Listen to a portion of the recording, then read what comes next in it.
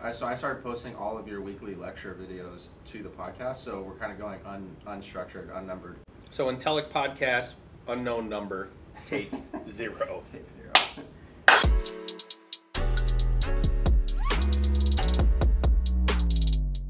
Hey, what's up, guys? So we're here with Brad DeMarco, Walker D. Reynolds, and we're about to talk about what are we about to talk about, Walker? We're about to talk about this podcast is in the vein of the podcast that we did with Easy Automation, with TATSoft, talking about Factory Studio. Brad is the president of a company called Automation Intellect that they provide a level 3, layer 3 solution that is edge driven. And they were introduced to us by Kate Cohen. Anybody who follows the channel, Kate was what was her title at? She was VP of Sales for a while, and then she went back into more of a producer role. Okay. And then she ended up as global sales something or other. Okay. So Kate is we were introduced to Kate a year ago. We've been talking with you guys maybe 9 or 10 months. We've been trying to put this podcast together. Today's the first time that we've been able to work the schedules out. But Brad is president of a company called Automation Intellect, and what we really want to do is we want to talk about your product, and we want to talk about how it fits into the subjects that we talk about, which are digital transformation, IoT, and the fourth industrial revolution. So, great. Brad, let's start out with who you are. You want to just give us the Brad DeMarco background? Yeah, don't know how far you want to go back, but born and bred mechanical engineer. So I started out kind of as an engineer. Mm-hmm. Started my own company about 20 years ago in 1997-ish. And that company designed and built automation. So it was cameras and robots and Products company. Assembly automation. Kind of white piece of paper all the way up through completed design with, we did all the build and everything like that. That company still exists, and it was kind of the genesis for Automation Intellect. So that experience of running an automation company was really kind of what led to understanding the need for software and for visibility into the pieces of equipment that we were building. So you were a machine builder? Yep. So you're a machine builder, you were building other people's designs, or other people's ideas, or your ideas, or both? So it was essentially the customer would come to us with a specification. Okay. They have a problem, and we needed to come up with a piece of equipment to solve that problem. And Automation Intellect, the 30-second elevator pitch of that company? So that company is really an asset performance management tool that uses OEE as a standard metric to help customers maintain, manage, and improve the performance of their equipment. Okay. Was that born out of, so obviously architecturally, do you want to quickly walk through the architecture of Automation Intellect? So I know you got E1s and you have an edge device out on the edge on the machine, and walk us through that architecture. Yeah, so we connect directly to the PLC with an edge device called an E1. It's a HMS edge device product. The edge device can speak pretty much any industrial protocol that's out there today. And so we connect through that. We pull in the tags directly from the PLC. We don't make any changes to the PLC. We don't do anything unnecessary to the PLC. Pull that data in to the E1. Then we push the data out to the cloud. We're hosted on AWS.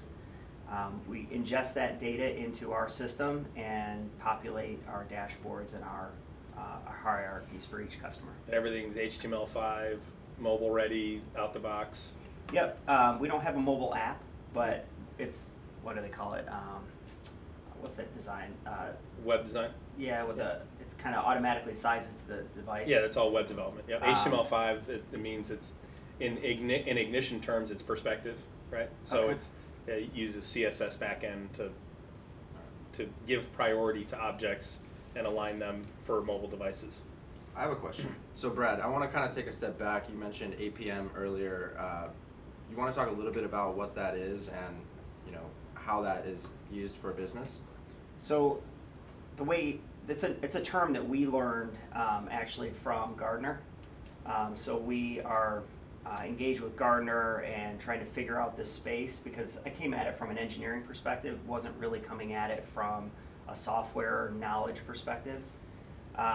And so as we looked at the space, IIoT is just this broad thing that encompasses everything, right? Okay. And so we needed something that really defined what we did, what our product did better. And so APM, Asset Performance Management, is, to us, it's about understanding what's going on in the equipment, pulling that information in, and being able to use it to manage those assets.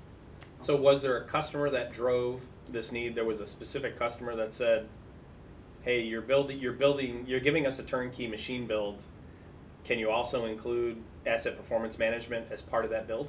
Is that what happened? No, it actually came from, so when we were building these machines, we built a couple machines for a plastics manufacturer. And they were making lids for Tropicana orange juice. And we built 5 machines, $1.5 million worth of equipment, delivered it to site, ran off, everybody was thumbs up, got signatures, got paid. A couple months later, we go back and want to find out what's going on with the machine, want to get a new contract for something else. And we find out that the equipment's not even running. And so we were like, what the heck happened? You know, what's going on? So at that point, I realized there's just no way that us as a machine builder can't understand what's going on with the equipment that we're selling. And that really is what started it. They were going to lose this contract. They had a contract to make millions and millions of these lids every year, and they were getting ready to pull this equipment out. Come to find out, it was just they didn't know how to set it up correctly. So we would have had that visibility if we had automation in it like that. So there's another company. Are you familiar with Oasis? Oasis Testing. They're here in Texas. Mm-hmm.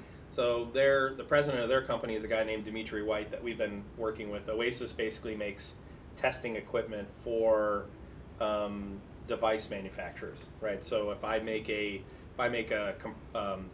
hydraulic valve, or I make a hydraulic cylinder, when I make a new build, that has to go through unit testing and stress testing. Oasis Testing makes the test systems that they use, the actual equipment that they run up the temperature and do these. They do these tests and measure the impact of failure, that kind of stuff. Okay. Oasis is doing the exact same thing. We're having the same conversation with Oasis right now that you were having with the machine builder company, and that was it's not the customer who's asking for this level 3 or level 4 data. It's Oasis Testing. He's saying, listen, we want to know how well because they also build test systems for their customers. Yep. And he says, we want to know how well our test systems are performing over time. It's not the customer who's asking for it, it's we want it.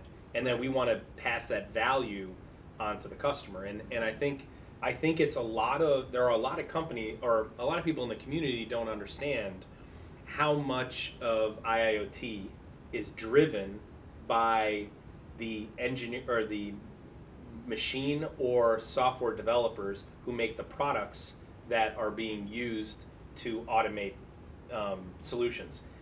It's the reason that manufacturing in the United States found a resurgence when American companies who would engineer machines here in the U.S., then send them to China, and they'd just be turnkey, and they'd make washing machines or whatever. It's the whole the hot water heater. Was it Kenmore, I think? You had the hot water heater thing. They could build a hot water heater for $1,500. They designed it here in the States. They sent it to China, and for 10 years they made it for $1,500 in China. And they said, well, we want to be able to make it we want to do an improvement to the hot water heater. So they took a production line, they brought it back to the United States, put it close to the engineers who do all the process improvement, and their goal was to reduce the cost to like $1,200, and they were able to reduce it to $800 per unit. Wow. And what we learned in the United States through that process was that having our machines close to the engineers who design them provides value that we can't quantify early on when we try to go capture, hey, I just want to go get cheap labor. Well, there's a cost to go getting that cheap labor, and that is the continuous improvement component that we get through staying close to the system. Yeah. We lose. We lose all that value, and over time, that lost value hits our bottom line exponentially.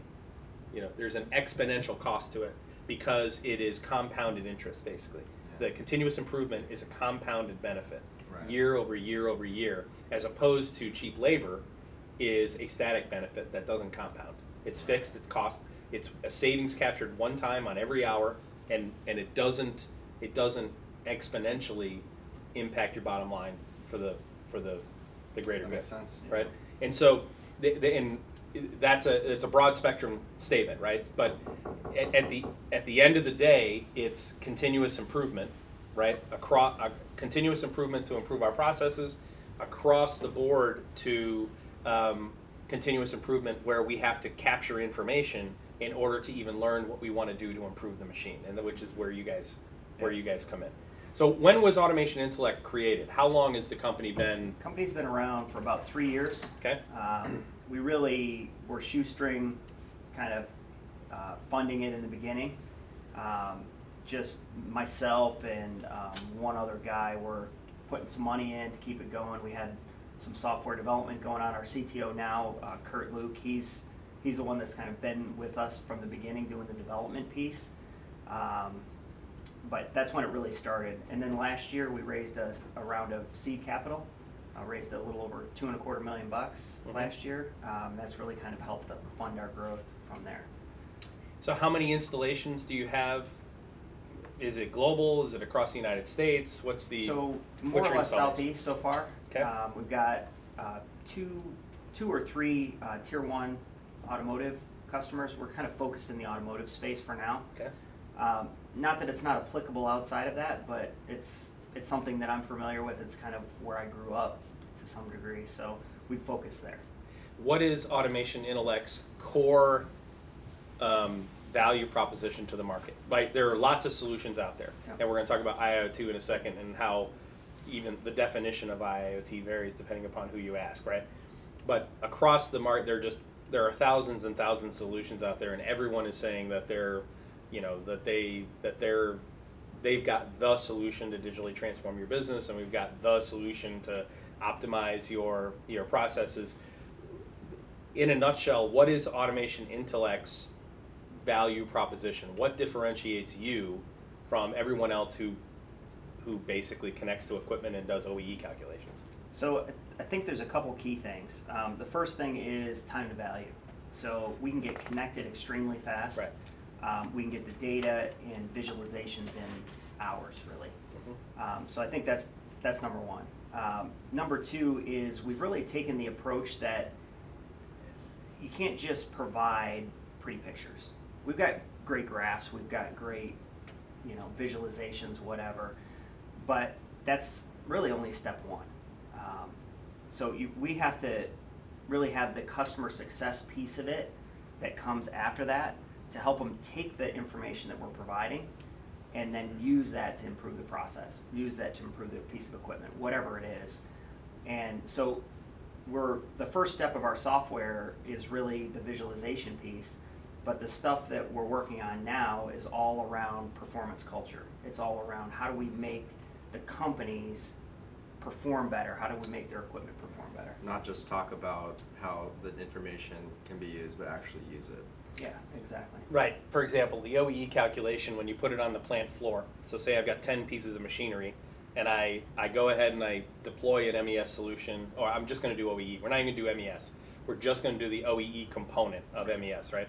And I go ahead and I throw availability, quality, performance, and OEE up on a screen for 10 machines. So I've got 10 screens. Each of them are showing the current OEE, AQP, and each operator can see all the screens, right? So it becomes a competition between operators. We know that, right? And we can actually quantify the gains that are captured. So I'm going to ask you your numbers here in a minute. What do you generally see when you first plug into a machine? But let's say I see X as my baseline OEE the day I plug it in. In our experience, generally within 4 to 6 weeks, we are X plus, we'll say X plus 30% in gains in OEE, just by virtue of giving them a number.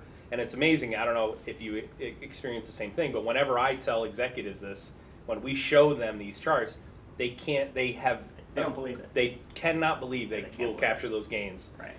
just by virtue of providing the number to their people. Just the number to the operators. That's before you ever even make that number available to supervisors, managers, engineers, the quality department, all that stuff. Yeah. You're capturing huge gains. And so that's the it's immediate time to value. Now, we're going to talk a little bit about your architecture in a second, but why do I want to talk about automation intellect? Here's what appeals to me about automation intellect.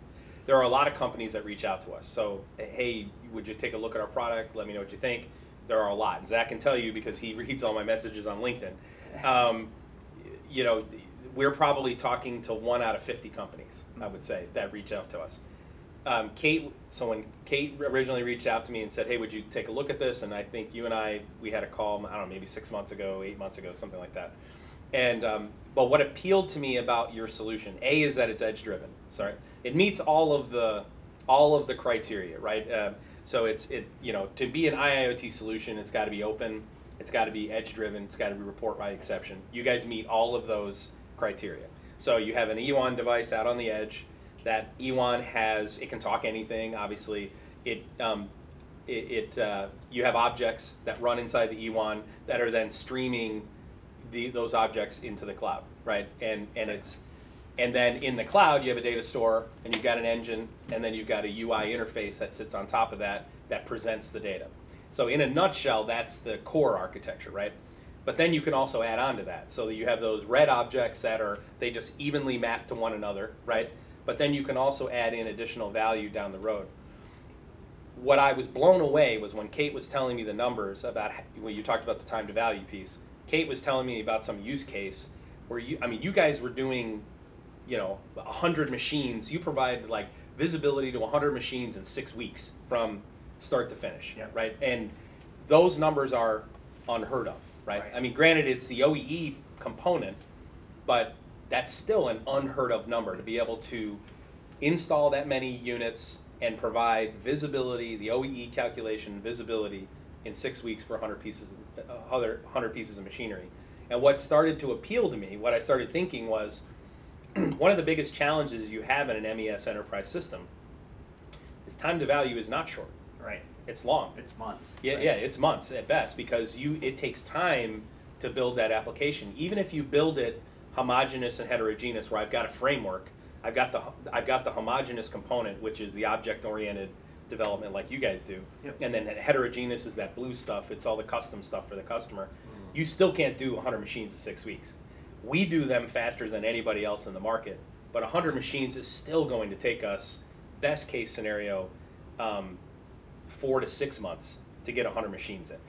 Maybe 3 months at absolute best. If we're lucky, it's 100 of the exact same machine.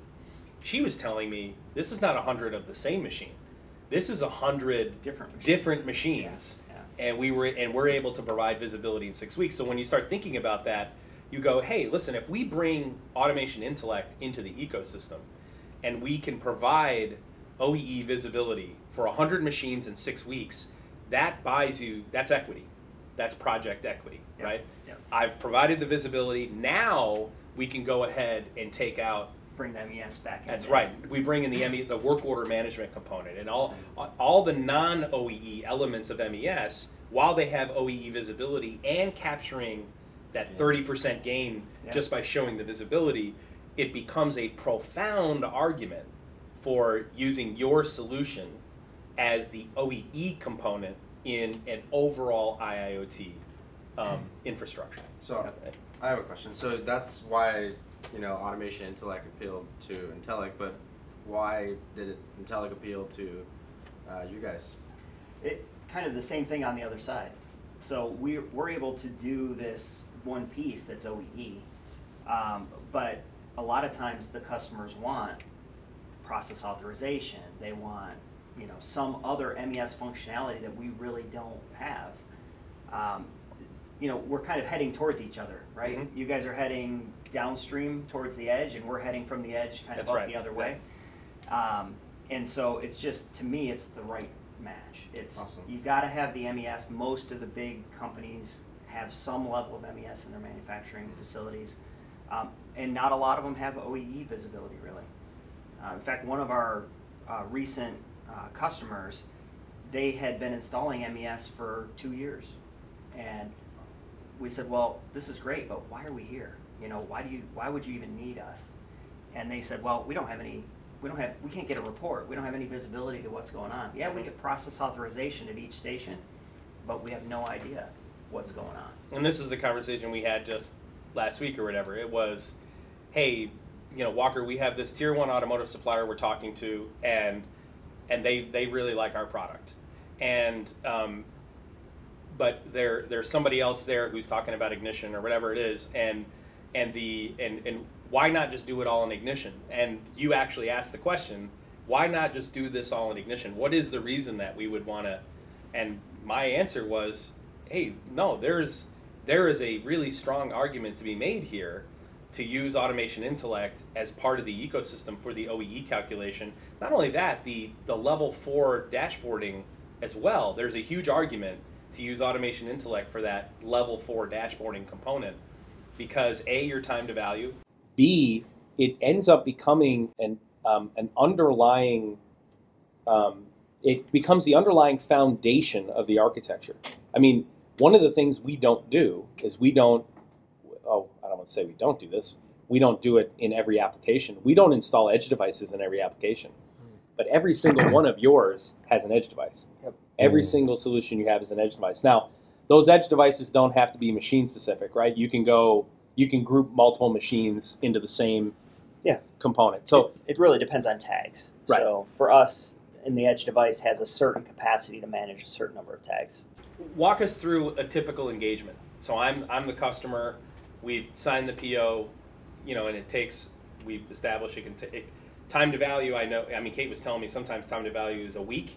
You guys can do a solution in a week, up to bigger solutions, which are 6 weeks, and obviously that's the first phase of the engagement. But walk me through that engagement. What does it look like? What's the experience like for me? So, do you mean POC versus more of a rollout, or you mean? Let's start with proof of concept. Let's do proof of concept. So, typically what happens in a proof of concept is we identify a set of equipment, whether it's a line or specific piece of equipment, whatever. Then we will collect a bunch of data or a bunch of information from the customer. So we get PLC code, we get HMI code, we get types of products that they're going to run on the line. We get all of that information up front. Then while they're putting the drops in place, so they'll drop Ethernet cables or whatever to wherever they need them, in that time frame, we take that information and we create the tag list that we need. So we pull it, our team pulls that out, and then when we're ready to go, we send them the E1. It's pre-configured, so they can plug it into the panel. As soon as they have connectivity out, the data flows. Okay. So, what are you finding the connectivity piece? What is that typically over their corporate infrastructure, or is there cellular options? There are cellular options. There are Wi-Fi options. Most companies are doing it over Ethernet that we've seen. And you doing a combination of on the business network and on process networks? Typically, so the places that we've been, they've broken it up. So they've had their production network, and then they've had their business infrastructure. We're usually on that process network. Okay, good. Let's talk about the open architecture components of it. So you support OPC-UA from the edge, MQTT. What other protocols do you talk outside of the drivers to the PLCs between the edge device and the cloud or other solutions? Is it primarily OPC-UA and MQTT? So what we're doing right now, it has the capability for those. Right now we're using a STAR certified architecture that's part of the E1 architecture. Okay, got it. And so we essentially we pull the tags in. And your cloud solution sits inside is in the STAR network. We API out of the STAR network. Okay. So essentially what happens is that data comes into the E1, we create a JSON file that gets pushed to a mailbox that is inside the STAR architecture, and then we pull it up with an API call from our system, from that mailbox. And that's that's an open API. It's REST It or is. SOAP or Yep. so other solutions, right? Can talk to That's right. And then you also have an API at the cloud layer. So after the data's been post-processed, you can either retrieve the data from a database or you can retrieve it from a software API that you have in the cloud as well, right? It's our whole, and some of this is getting a little over my head. Right. Everything that we've done has been built around APIs. Okay. So we have the ability to call into any different part of our solution. We're looking at some of the machine learning stuff, and we've got like a EDW data warehouse, and then a data lake for the machine learning section of that, that we can write stuff down to the edge. Okay. So What other solutions do you provide, or what are you planning to provide, in addition to OEE visibility? So a couple of the key ones we're working on right now is Plant View. That'll be rolling out here in a week or so. And essentially what that is a roll-up of all of the individual pieces of equipment or lines in the plant to a plant-wide view of performance. Okay. We highlight the worst 3 performing lines. It's more of a real-time display of what's going on in the plant. The next thing that's coming in about, I don't know, maybe 3 months or so, is what we call performance culture. And essentially what that is inside of our software, you're going to be able to tie tags to like a Kaizen or a Lean event that we're building inside of our software. Okay. So you can track the data, you can track the actions, you can tie that to the piece of equipment or to the line, and then you can roll that up into initiatives or into overall goals for the organization. State. So let's talk about state from the machine real quick, because you had mentioned the Kaizen. Kaizens are generally driven by chokates, and so, for those of you that don't work in Tier 1 automotive, the Japanese are really big in Tier 1 automotive, and so and the American companies that are in Tier 1 automotive generally adopt Japanese terminologies and Yep. principles, right? That continuous improvement. So a chokate is a short downtime event. So we would generally call it like a nuisance event, a micro event, a really short one, 5 seconds, 10 seconds. The organization defines what that is. Anything less than X is a chokate. And then what they do is they look at worst performing lines, then they look at causality of the worst performing line, and that is either going to be long time down events, so catastrophic, right, or it's going to be chokates. A lot of chokates. And if let's say they're seeing a lot of the same chokate, then they will develop a Kaizen, which is a continuous improvement element that is driven by the causality, which was the chokate. So, and for those that don't know, Tier 1 automotive would be like your mass market cars, or Tier 1 automotive is the stuff that they build. They are shipping to the manufacturer, the automotive manufacturer. So one layer above, like a Ford or a GM or something. They are one layer Below. Think of Tier 3 makes the micro components or makes maybe the cables and stuff. Tier 2 puts Tier 3 together, and then Tier 1 takes the Tier 2 and Tier 3 stuff, puts them together to create a fuel pump that they send to Ford. Got So it. Tier 1 is sending it to the actual, it's the part that goes in your car Got it. or your truck or whatever. So Tier 1 is the big, they're the big fish in automotive. And a lot of them use Kaizen for continuous improvement, a lot. Awesome. And so when you are developing enterprise MES solutions that are being driven on an OEE calculation, you need to know that all that data that you're turning into information is going to somehow find its way into a Kaizen board. Right? Random question: Is Tesla trying to be like all the tiers? Yes. Really? Tesla is all the tiers, with the exception of they have a handful of Tier 1s, but now Tesla originally tried to do it the way other and that's why they make 10,000 cars a year. yeah, Right? they originally tried to use suppliers, but the suppliers couldn't meet their standards, and B, couldn't meet their deadlines. Right. So like now they make their own They electric motors. They basically make everything. Yeah. They But do they get don't have quite the content either that a normal automobile would have. Right. So Right. they have a lot less. Moving They're parts. not buying fuel pumps and right. That's- A lot that makes it fewer really easy. components. components. Which was Right. one of the things that Elon was driven by. I want fewer components in the car. Makes sense. Right. How many parts are in a typical car? So I worked ICE.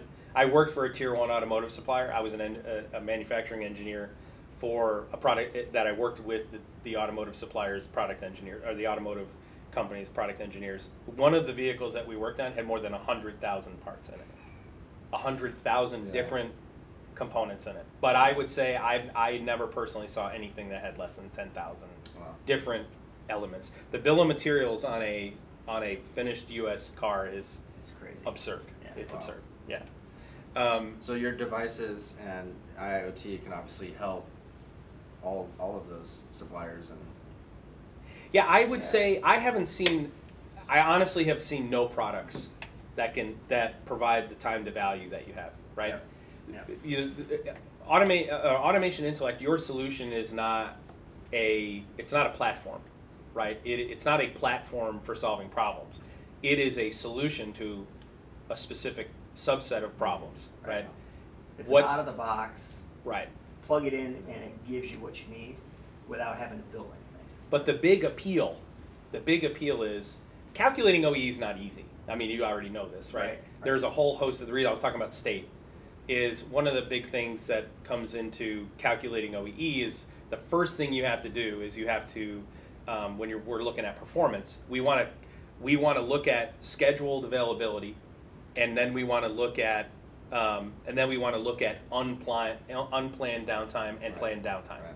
And the way that we get that is through getting real-time states of the equipment. Correct. So how do you guys handle state? So are you using predefined state definitions that you apply to the machine? Is that Usually, how you do? Okay. Yeah, usually. We have essentially running, faulted, and stopped, so available. Okay. And there's other ones that are in there, but we tend to bucket them in those three. Okay. Can you add in your own definitions? So let's say I've got 5 alarms that I would like to see in my state. So I would like to see, instead of seeing it as stopped or faulted, I would like to know, is it one of these 5 alarms when it is faulted? Do we have that capability? Yeah. So we kind of break that out. So there's the 3 states, and then if it's a faulted state, we capture the actual fault from the PLC. Excellent. So you get all of that kind of delineation between the faults and the actual downtime. Inside the E1, how do you handle counts? So do you guys have lifetime counters that are running? Do you turn transitions from the PLC into counters in your edge device? Most of the time. So Okay. we'll either take a counter. We can do it both ways. So Okay. we can either take a counter or we can take an individual data point and count it. Okay. Either way. So people who do MES systems will appreciate that technology, will appreciate that approach. Those are the nuances of doing MES, where everyone says, oh, it should be easy to calculate. No, it's not easy, because most of the time machine doesn't tell you exactly the number of parts. In the way you want it to. What about rework? How does your system handle rework? If I'm going to go ahead and take a part that came off the end of line and I've got to rework it and run it back through, how do you guys handle that programmatically? So typically we have a manual entry screen where they can do, if there's an offline inspection or something like that, they can enter in the reject code or the reject reasons for that piece of product, and then it gets applied to the machine, and it's time-stamped when they enter it on the handheld, and then we inject it into the data flow inside the software. Okay, excellent. In the organization, who is, from the C-level down to the operator, what's the type of positive feedback you get from the levels of the organization once they have your solution? So operator, it's easy to use, right? They don't have to do anything. Unless they're entering manual information, there's really no interaction that the operators need. They just run the machines the way they do. Next layer up, typically it's maintenance techs or people like that. They get a lot of visibility to why the machines are stopping. Sometimes it takes some cultural changes, because a lot of times it's like, well, the operator told me it was blah, blah, blah, blah, blah, whatever that is. Well, when you go and look at the fault reasons, it's never that. That's right. Right? We don't trust people. Yeah, never trust what people think. If somebody tells you, I think that's what it was, that's probably not what That's it probably was. not what it was, yeah. So we are able to show those fault reasons, and then they can take that information and go fix something. And that's one of the things that led us to that lean Kaizen type approach is, hey, we're going to give you all these big bucketed items, go fix those. Well, it's funny you say that because when I'm doing a presentation for a company about MES, one of the things that I will say is that once we complete this engagement, I said I'll go around the room and I'll ask everyone in the room, all the stakeholders, the engineers, the production supervisors, the CEOs, all that stuff. I'll say, what do you guys think your number one problem is? As obviously they want to produce more for less. That's the goal, right? So I'll say, what do you think your number one barrier is to producing more for less? And they'll almost always, to a person, believe it's the operators. They'll say, if we could just get the people to come back from break on time or all that stuff, and I tell them, I promise them, I assure you it's not your operator. Your operator being lazy is not your problem. Every single person thinks believes that that's what it is. It's to an organization. We've never had an organization say, not point to performance. What they will find is that it's a combination of all three of those things work in tandem to one another. Yep. Maintenance, quickly getting the notification that a piece of machinery is down and accurately getting the information that they need so that they can fix it. The quality department actually getting the information as to what the defects are, and the operator accurately understanding how fast they're supposed to be running the equipment and when they're supposed to be running equipment. Those things combined is where you capture your efficiency gain. It's not getting your operator back from break on time. And that's why the visibility is so important. That's right. If they don't know what's going on, it's really hard for them to realize that that was down because maintenance was That's right. the problem, or that was down because an operator didn't show up today. So, what does the C-level tell you? The guy who signs the check, what's his initial feedback? So they really want the visibility to the floor. A lot of times they're not on the floor, and so really understanding why that line was down or having visibility to see, oh yeah, that part of the plant is having problems today for whatever reason, I think is probably the biggest thing. They don't have the visibility, the real-time dashboards at that level typically, and so we give them the ability to kind of see it all. What's the biggest complaint, or the biggest, in your eyes, the biggest growth opportunity for your solution? The thing we come up against in every place is change management. Okay. So people they've done it the way they're doing it now, and they've done it that way for 25 years, and you bring something new. It was funny, we had an installation where we put it in, and it was getting all of this great information directly from the PLC, fault codes, everything. One of the engineers says, we need to have manual entries for all the downtime. I'm like, well, the downtime's right here. It tells you why it's down, right? If it doesn't, let's put some things in there that tells you why it's down. But capture the rising edge and the falling edge of the event from the machine directly. Right. Right. Exactly. But no, they want to have buckets of downtime. Oh, well, that was a material reason, or that was a this. Yeah. Well, it's right there. Just use what data is already coming in. So much of that, I find, is plants are very used to manipulating their report, right? So I mean, this happens all the time. We actually have customers. I'll say in the presentation, hey, listen, they're afraid of. Sometimes they're afraid of the wrong people getting the right information, right? Sometimes they're afraid, and there are times where we'll say, listen, if you're uncomfortable with your executives seeing the truth, we're happy to build you 2 sets of dashboards. So when they do come do a plant view, you can turn on the executive, but you still need this. And this is information you need to improve your processes and become more efficient. And if you feel like you need to control that and not let that move up the chain, we're more than happy to create 2 sets of dashboards. But promise us you're going to get this information. You need the truth to get better. But it is amazing the number of people who. And a lot of that's driven by, well, I want to be able to blame, or I want to be able to assign blame to a different group. That's the reason they want to have control over, for those that are not OEE people, availability, quality, performance. Availability, when the availability number is low, when the OEE number is low, you yell at the plant manager. When the availability number is low, you yell at the maintenance manager. When the performance number is low, you yell at the production supervisor, and when the quality number is low, you yell at the machine builder or the engineering group, right? The AQP and OEE, those numbers were calculated so that you know who to hold accountable, Right. which group needs to focus on improving, and as such, there is a lot, and I'm sure you see this. There's a lot of manipulation. Yep. That is, I don't want that to ding my performance number. I want that to be downtime. The favorite thing of what they want to do is Well, they're kind of in turn everything into a planned downtime event. Right. It's like, well, we ran out of material, so we're down today. Yeah. No, that's downtime. That's downtime. right. That's right. You don't get to count that as unplanned downtime Right. now because you don't have stuff. That's well, right. Why lie to yourself, you know? Well, because someone else, if you're the only one who's going to see the information, No, it's the you have order. no It's problem. irrelevant, right. It's irrelevant. But it's when it's going to go up the chain and you're going to be held accountable.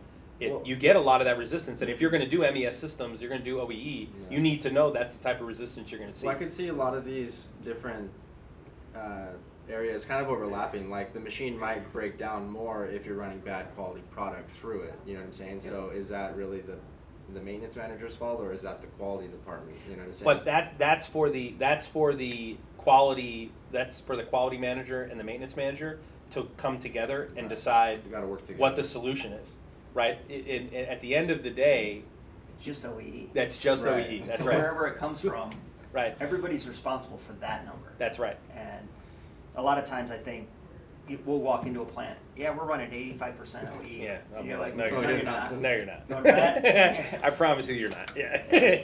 You That is are- actually 80% is like a world class. 85, yeah. it's Yeah, world class. 85 is world class. Give us your when you first plug in. What's the typical number you see? Give me the average. I would probably say between 50, probably around 50. Okay. Plus or minus 5% from 50. I would say generally we're seeing something in the mid 30s to the mid 40s in Yeah. general, and we're generally in that first 60 days. They're immediately moving to 65 to low 70s, Okay. and their goal is generally 82 to 95, something like that. We tell them all the time, listen, if you get to 95% OEE, you're operating in a space that very few companies You're probably operate. calculating it. Yeah, and if you're operating in 95% OEE, then we need to start calculating TEEP immediately, and you need to start making your decisions For purchasing on assets. your TEEP number. That's exactly it. So yeah. that's making more planned, scheduled runtime, or Or buying unplanned. more equipment Buy to more add equipment. capacity. Got it, right. When your OEE number is that high, then it means you can't. Capturing efficiency gains isn't going to capture you much. Got it. You need to start building equipment so that you can handle larger orders. Yeah. The OEE came from the whole idea that I just got an order for 25 million widgets. Rather than buy a new machine. Do I need to build a new plant, or do I need to get my people to work operate more efficiently? Well, I can't make that decision unless I have visibility to how efficient they are. TEEP is based on a 24/7 number. Like if I ran 24 hours a day and 7 days a week, how much could I produce? Yep. And OEE is based on the schedule. So if somebody wants to get a hold of you, if they want to see your solution, if they want to learn more about automation, if they just want to learn more about OEE, Yep. how do they go about that? Other than going to automationintellect.com, that's your website, right? That's our website. So OEE.com Mhm. gives you all kinds of information about OEE. Every definition, what should be included, how the things are supposed to be calculated. And then, we have tons of content out there for comparing OEE versus other metrics. Well, let me ask you this: why are you? I believe OEE is the best number Yep. to use, and obviously you do too. From your perspective, give me the reason. Why do you think OEE is the best number? I think, so we're focused in discrete, and OEE is a very useful, every part of it, like you just talked about, is very useful to understand what's happening on the machine. Where are your problems coming from? Where's your quality problems coming from? Where's your downtime coming from? Whatever it is. And so really having that metric, I just don't know what else you'd use. Mhm. It really has the most information in one number. And it's the most, it's the most generic, right? It can work for anything. It can work for a company making baby bottles to Yep. making automobiles. Yep. And one of the challenges, one of the things we see all the time is doing enterprise systems. We don't generally put an MES system into a plant. That's generally our proof of concept. But then we generally move into enterprise solutions.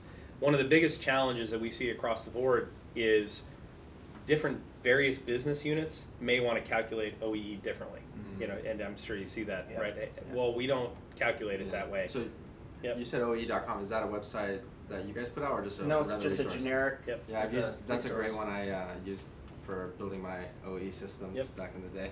Yeah.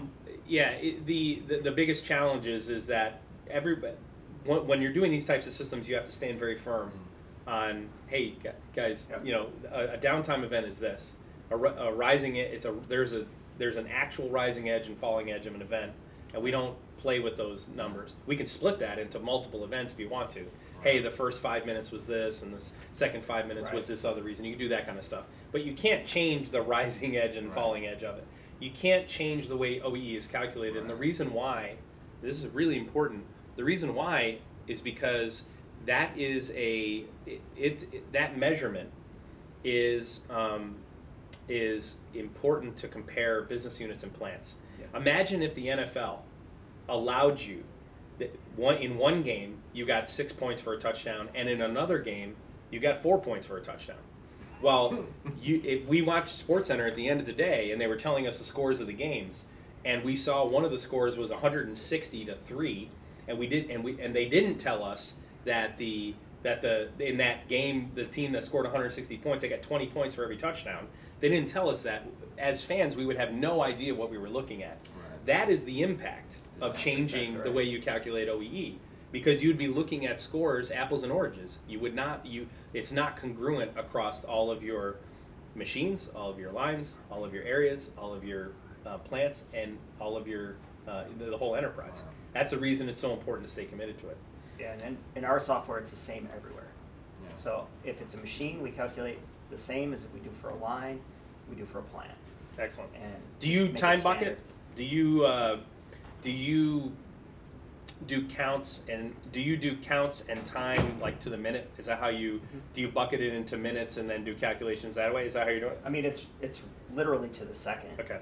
And then we're rolling it up. Oh, rolling as it up from the as raw we- second from the raw data. event data. Okay, cool. Yeah. Very cool. That's It gets I actually didn't know you aggregated guys did that. I didn't. Our MES system does that, but I haven't seen another one do that because it ends up being so many events, Yes. so many count transitions. Now we do aggregate it. Yep. So once you get an hour, it gets rolled up to an hour. Oh, We're into an not- hour table. Yeah. Okay. Now you can go back to that detail level, but once it's aggregated up, we're looking at the days or the hours as a roll up. And just But so we're it clear, loses value beyond that. you can query the actual raw event data, and there is an API that allows you to access your calculations, right? Our calculations are behind the scenes, Mhm. so they're not operator adjustable. Right. We do that intentionally. Is that what you're asking? What I mean is, we want to visualize. What we want to do is we want you to do our OEE calculation for us, Yep. and then we want to put it in our dashboard, not in your dashboard. Yep. Who's the technical guy? Kurt. Kurt, there you go. Yep. And Kurt had said in an email earlier in the week that we can retrieve. You can do the calculation, and an external application can retrieve that calculation and put it into our unified namespaces, which is what our plan is. We're basically going to take, architecturally, our plan is to take your OEE calculation and put it into our It'd be nice unified Yeah, namespace, you It's can nice pull if it we right- could also publish via MQTT to our broker. which they can, That'd be sweet. but they publish from the edge. It's MQTT from the edge, but not up in the cloud yet, right? That's a Kurt question. Okay. Yeah. Yeah, they can publish from the edge already. So, sorry, into what the were you namespace. gonna say? No, I was just going to say the OEE, we'd pull that directly from an aggregate table. So you'd be able to see the rolled up hourly version or whatever and push to you guys. So 2 more questions before we close it out. So number 1, the prevailing trends in the industry. What is you talk to as many people as I do. What is the number? If you were going to say, I feel safe saying manufacturing is going in this direction. What direction is that? Almost every company has an Industry 4.0 initiative, right? I think there's a lot of hype out there. You know, people are talking about augmented reality, their virtual twins, They're or putting the digital horse twins. before the cart there. Yeah. Half of the companies can't even handle the data that we're giving them now. So that's like 3 steps down the road. everybody's digital, taking the information that they have digitally now and making it visible. I think almost everybody's doing that. I think the next piece is how do you really get value from that? They got to be able to take that information and create something that's more productive than it was before it. Like Otherwise, you're going to lose. culture. Yeah, well, performance culture, it's just, in general, if they invest all this money in adding all these digital systems and they don't have a better result, then how do they do the next plan? Right. They have to be getting results from what they're doing. And some of it they do just from the visibility, but a lot of times that's a momentary bump because people tend to fall back into their old habits. We did a survey 2 years ago. I funded a survey. We actually have it in a PowerPoint presentation.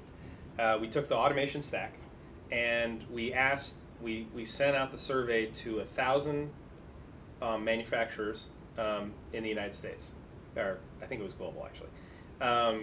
And we asked the question, just answer these simple questions. Do you use PLCs? Yes or no? Do you have a software-based SCADA system? Yes or no? Do you have a software-based MES system? Yes or no? Do you have a software-based ERP system? Yes or no? And do you have a software-based cloud computing, big data, or machine learning initiative? Yes or no? The MES system came back with less than 10% of all respondents had a software-based MES system. Okay, that number has to be in the 80s or 90s before we can start talking about augmented reality, before the market can support solutions that are going to be cost-effective as it relates to augmented reality and artificial intelligence. The reason we talk about the stack is the vast majority of people's MES systems or OEE calculations are SneakerNet. Vast majority, 90, 95%. There just aren't enough people out there yet who have done software. You're filling in that gap. We're filling in that gap. Other companies are filling in that gap. Traxxas and Ignition and Flow Software and Factory Studio, and they're trying to fill in that gap in the MES layer. I think a lot of people will ask the question, why isn't it going faster, right? And the answer is there were a lot when companies in the late 90s and the early aughts were putting in their first SCADA systems. So the first centralized supervisor control and data acquisition and alarm management and visibility of the whole plant. There weren't a lot of failures in those projects.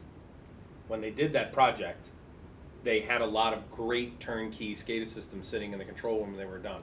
90% success rate when you did that. In MES, it's inverted. Right. The number of MES systems that are successfully deployed is a fraction. It's a fraction of the total projects that are attempted. You see that, I see that. And the reason why, it has so much to do about the details we talked about today. How do you handle state? How do you handle counts? How are you doing the calculations? How do you get connected to the edge? How do you get connected to the edge? How are you transferring the data across the networks? Those are the reasons those projects are unsuccessful, because there are so many cost overruns in those solutions. Right? And whereas in SCADA there was lots and lots of success in those projects, so there was wide adoption. Well, we have a lot of failure in the MES layer, which is hindering. And what's crazy is MES is something that should have been digitized a decade ago, 15 years ago, and we're 10 or 15 years behind schedule. And we have to have that layer fully digitized, or at least we have to have 80-90% adoption rate before we can seriously consider cloud, machine learning, and AI. What everyone's trying to do is circumvent that middle layer. They're trying to go directly from the edge into a data lake to machine learning and AI. And the reason those projects fail is because they don't have the contextual data that comes from the MES layer. They don't understand that you're not going to do OEE calculations from a data lake. You need a solution like yours who's going to go ahead and is going to normalize the data and do the calculations and then apply that. These are the technical challenges to wide adoption. But you also need that MES data in context with the real-time data, so that's why you need the unified. And guess what? He does the calculation. He doesn't do the calculation along with the real-time event. Right. He does the calculation after the real-time event, after some interval. And so what we have to do then is take your calculation and apply it to a group of real-time events. And when you get into in the cloud, when you get into machine learning and AI, the real skill set there is taking all the timeline of your real-time events and your calculations and getting them lined up on the chart so that we can then look for the patterns that we need to then say, oh, I've seen that pattern before. We have an impending failure coming. Yeah. Right? And that's the challenge that we see. And a lot of times you don't have that data down that far either. Right. So even though you can see that an event happened, you might not know that a bearing broke or a cylinder got screwed up. And or imagine something changed. one time they don't tell you that. One time they don't tell you it was a bearing went bad. And now your data is not good anymore. Right. If you're relying on the mechanic to accurately tell you what the cause was, right. then now that data can't be used in the pattern matching grouping. Yeah, and they call it training the We're bootloading the AI. yeah. It's a lot different too when it's process. If you're looking at a process like SCADA used to do, right? You were able to kind of see the way things work because it was more of a continuous process. With discrete equipment, it never works like that. That's right. Interesting. You know, you'll get a piece of discrete equipment, it's running and then it's not running, and it could be something jammed or it could just be they ran out of product. I mean, there's a lot of variety there that makes it much harder to do AI. What's the future of automation intellect? That was question number 2. So the future of your company. Where you're a strategist as the president of the company. Yep. You know, where are you a year from now? That we know some products that you have or some advancements that you got coming in the next few months. If you want to go over those again, you can. Where are you in a year, and tell me where you are in 5 years. So, to me, this is all about value, right? So every product or module or whatever it is that we're building has to be adding value to the process. That's why we're doing performance culture, because we've got great dashboards, but if they don't use them, if they're not adopting product, then we're not providing value. Same thing with the next step. Digital twin is on our roadmap for late this year, but in a way that delivers value. So we want to be able to say, hey, if we fix this fault, what would our production have looked like? Or if we fix this fault, how much additional capacity will we have going forward? And then it's coordinating all of the data pieces together. I think it's a lot of little specific things. So we have companies that have a lot of changeovers. So how do we identify the Some of them best path? Some of them make all their money simply because their value to the market is they've mastered the changeover. Right. We can do short runs better than anybody else can do short runs because we're really good at the changeover, and that's our value in the market. But it is a nightmare for systems like this. So we have a tool or an analytic that we build that distinguishes between changeover. So when they select a product change, we keep track of machine stop time to machine start time, and we find it in the data. But the other thing is when do you go from some percentage of ideal run rate back to percentage of ideal run rate? Because a lot of times they have a changeover that takes them a half an hour, quote unquote, but they don't get back to full production for an hour and a half. Right. So you were really running at much below your capacity for that time, and identifying what's happening during that time. And it's those gains that you can capture in that window is the justification for investing in a better machine build up front. But it's the number the executives and the engineering manager or the director of engineering never sees prior to scoping out the machine build, which was your original. There are so many, I've tried to make the case in the machine build so many times as to why it is we should make an additional investment of 10 grand or something here in the machine build to capture hundreds of thousands of dollars in gains down the road, but you don't have that data to make the argument. That is, just this one change in the machine build can get us to ideal run rate faster after changeover than by them having to tune this one piece of tooling every single time they change over. And it's data that decision makers don't have, or it's information that decision makers don't have. Kind of got a like a just far out there question. Do you think, like self-driving cars, the Tesla uses like vision cameras to perceive the world around it? Do you think like certain applications in MES and production lines will start to implement cameras to be able to use AI and machine vision to detect reasons that are not easily detectable by a discrete signal? Yeah, I think they already do to some extent. There's a lot of cameras that are doing quality inspections. Oh yeah. But I've seen a few products that they're using cameras to determine operator movements. Oh yeah. To say part was loaded, and then the camera inspects that it was there correctly, and then it was Wow. done. So it's already happening. Yeah, I think it is happening. I think there's other places to get gains Right. that are easier. I'll echo on the quality piece. That's been, with vision systems, that's been in place for a long time. In fact, there are a lot of applications where you're getting go no go on the part from the vision system. Right. So, but one of the newer applications for cameras in process tracking is counts. So I had never really gotten part count numbers from a vision system. I never got total part count numbers. But I was getting bad go no go, and we were tracking counts somewhere else. There's a much more, especially like in systems where you're using, like in a punch press. Say a punch press. I may have one strip of raw material coming in, but I may have a 3-out die. So 1 stroke equals 3 produced parts. The way that you used to do that was you would have to know, you would need a piece of metadata. How many out? What is the ratio of in to out? And then every stroke you would count 3. But a more accurate way to do it is to use the vision system to tell you the exact number of parts that came out on the back end, which is it was a triple strip, right? And so we're doing a lot more of that. I would say that that's something I'm seeing a lot more, where we're getting all the counts from the vision system and not using the process stroke to Makes more sense. yeah, makes a lot more sense. We have that issue now, and we need operator input to tell us how many are coming out. Wow. That one little factor can completely derail a solution if you don't have a plan to attack it. I mean, it kills your OEE. You have no idea what your number's supposed to be. Yeah. Because you're either running 3 up or 2 up or 1 up. Yeah. So people who don't know OEE or how to apply OEE think it's much, they think it's much easier to accomplish than it actually is. Right. It's the reason that there's so many failures in these solutions. Right? It's where the theory meets the real world.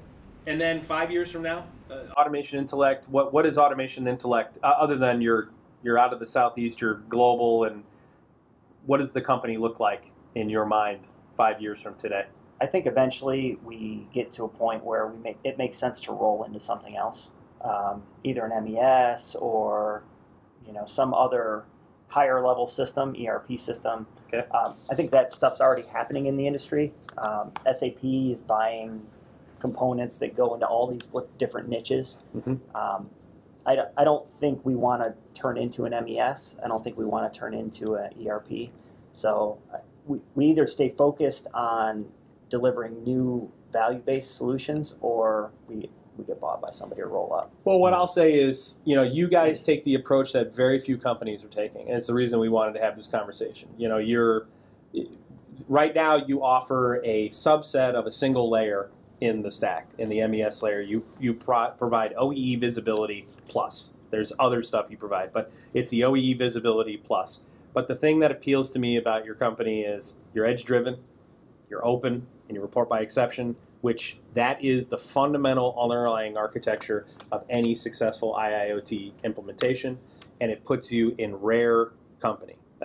That's the reason we're having this conversation. So, Brad, I appreciate your time. Thank you. I'm glad we were able to finally work the whole thing out. If you guys are interested in checking out Automation Intellect's solution, it's automationintellect.com.